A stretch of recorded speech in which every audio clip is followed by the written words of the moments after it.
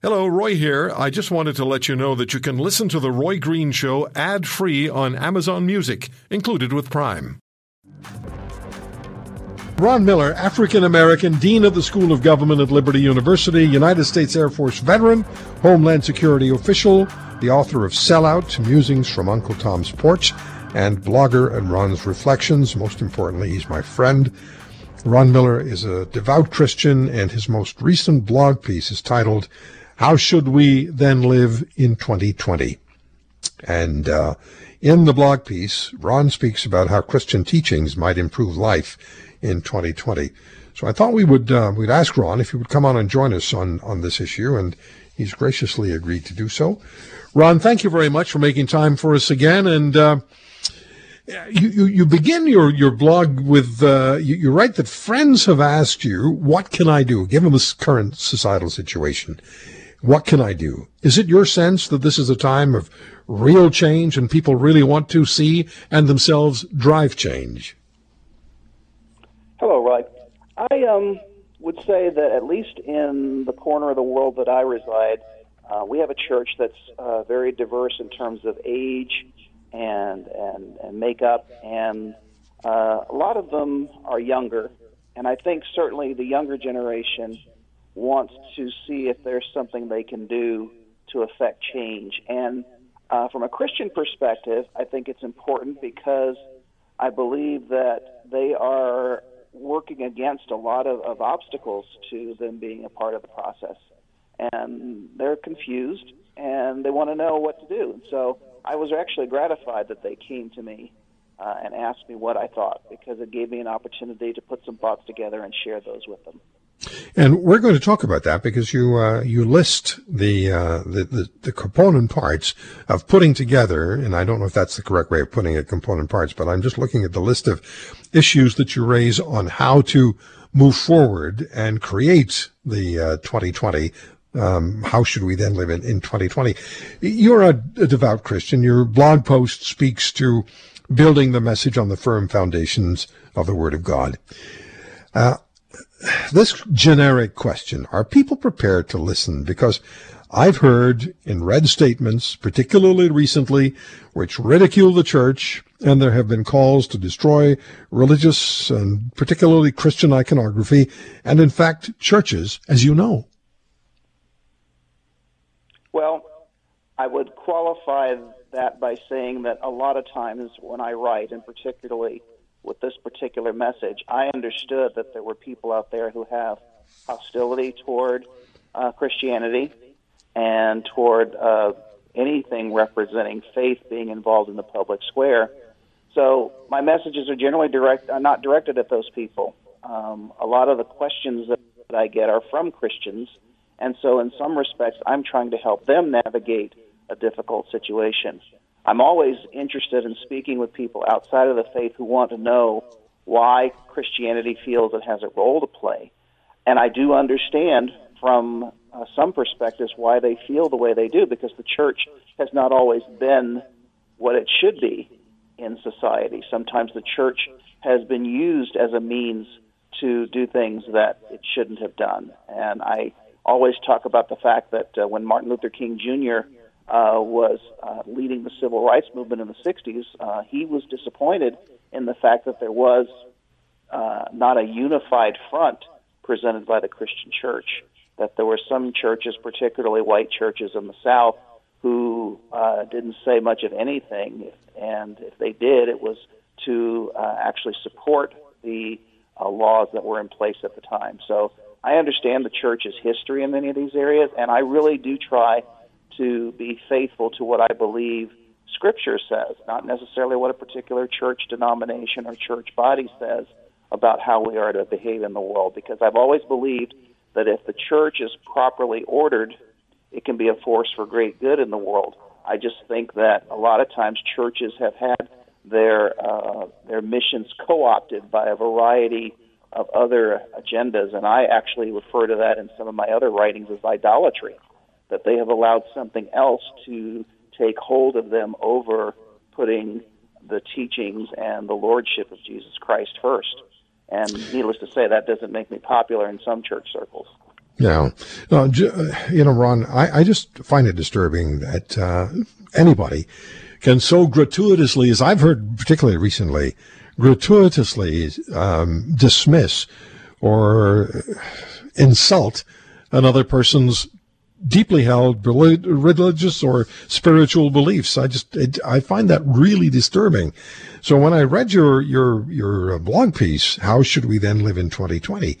And it's based on fundamental lessons and principles in Christianity, I thought, you and I have talked on the air about any number of issues, but they've always had to do with core matters that really are important to all of us as life goes forward in our society. So I'd like to just follow up here with your blog piece begins, and we'll go through one or two, and then we'll have to take a break, and we'll go to the rest of the points that you raised. So, and how should we then live in 2020? In Ron's reflections, the first thing you mentioned, the first aspect of life and advice that you offer is define your sphere of influence, and that's to everyone who really wants to affect change. So what specifically are you saying there?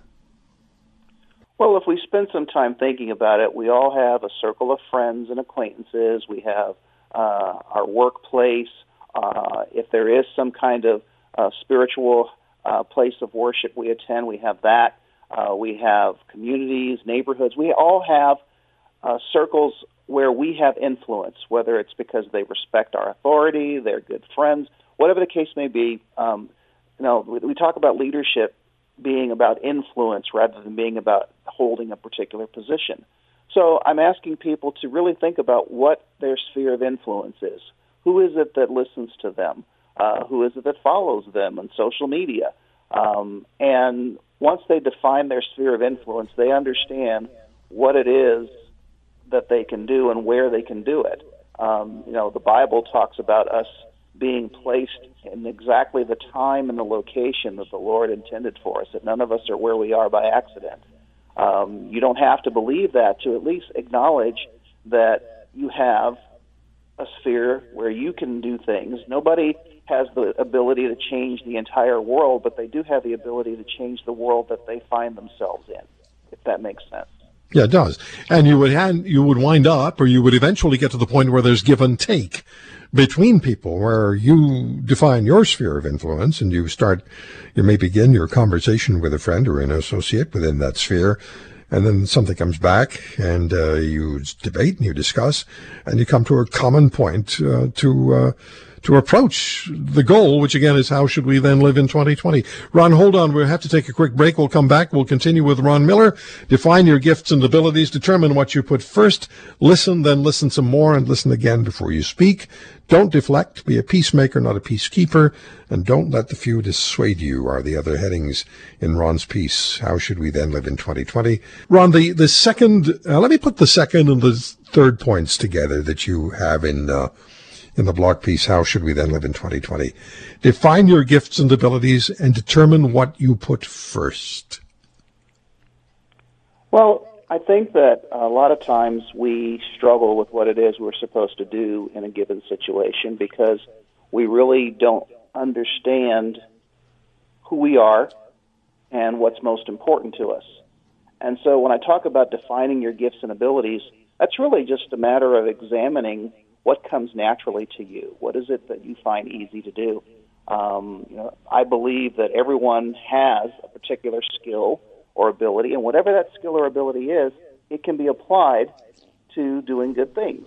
One of the people who came to me wanting to know how to respond to the turmoil and all of that is a baker, and they are expert at it. They're a master baker, if you can imagine such a thing.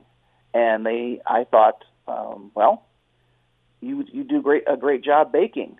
Maybe you can bake some goods to support a particular gathering of people. Maybe it's a way you can contribute to some kind of a food-oriented conversation. We find that having conversations around food actually makes conversating easier.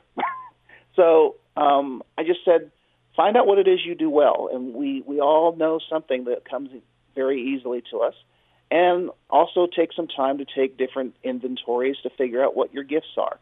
And then figure out what's important to you, because whatever you put most of your time, your talent, and your treasure into is probably what is most important in your life. And from a Christian perspective, I always tell people that if they put Jesus Christ first, then a lot of the issues that we're trying to solve right now, for example, we're talking about racial reconciliation in America in the midst of what's going on right now. If black Christians and white Christians all worship the same Lord and Savior but have such different views, my question would be, well, is it truly that Christ that you have first in your life?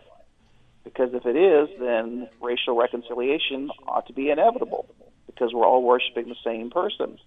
But I find that in some cases we have other idols. We have politics, we have nationalism, we have tribalism, we have other things that really mean more to us than what we actually say. So both of those questions are designed to get people to do a little more introspection and a little more self-examination so that they can be honest with themselves about who they are and what they stand for. What's the relationship like? Let me just step sideways here for a moment. You mentioned black Christians and white Christians in America. What's the relationship like between black Christians and white Christians? Does the fact of Christianity, the fact that they are religious, does it bind them together even in the most difficult times, or not so much? It's not nearly the unified relationship that it could be, because in some cases, as I said before, they don't put the same things at the top of their priority list. Mm-hmm. And I think there's a history there, of course. There was a time in the early days of colonial America when black and white Christians worshiped together. But that changed over a period of time.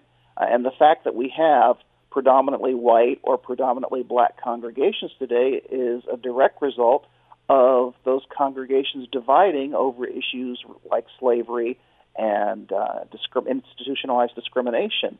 And so we talk about Sunday morning being the most segregated time in America because whites go to worship in their churches, blacks go to worship in theirs, and you have very few truly multicultural churches.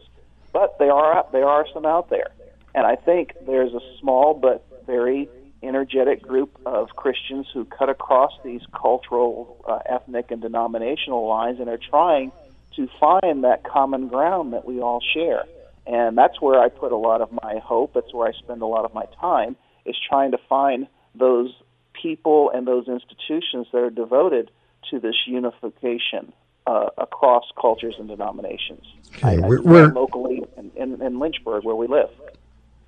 We're not going to have the time to go through all the points, Ron. Just not possible. But let me pick one, and it's actually the next one, which I think is particularly of interest and importance and great advice. And ask you why you wrote it. Listen, then listen some more, and listen again before you speak. One of the 7 habits of highly effective people, according to the late Stephen Covey, is to seek first to understand and then be understood.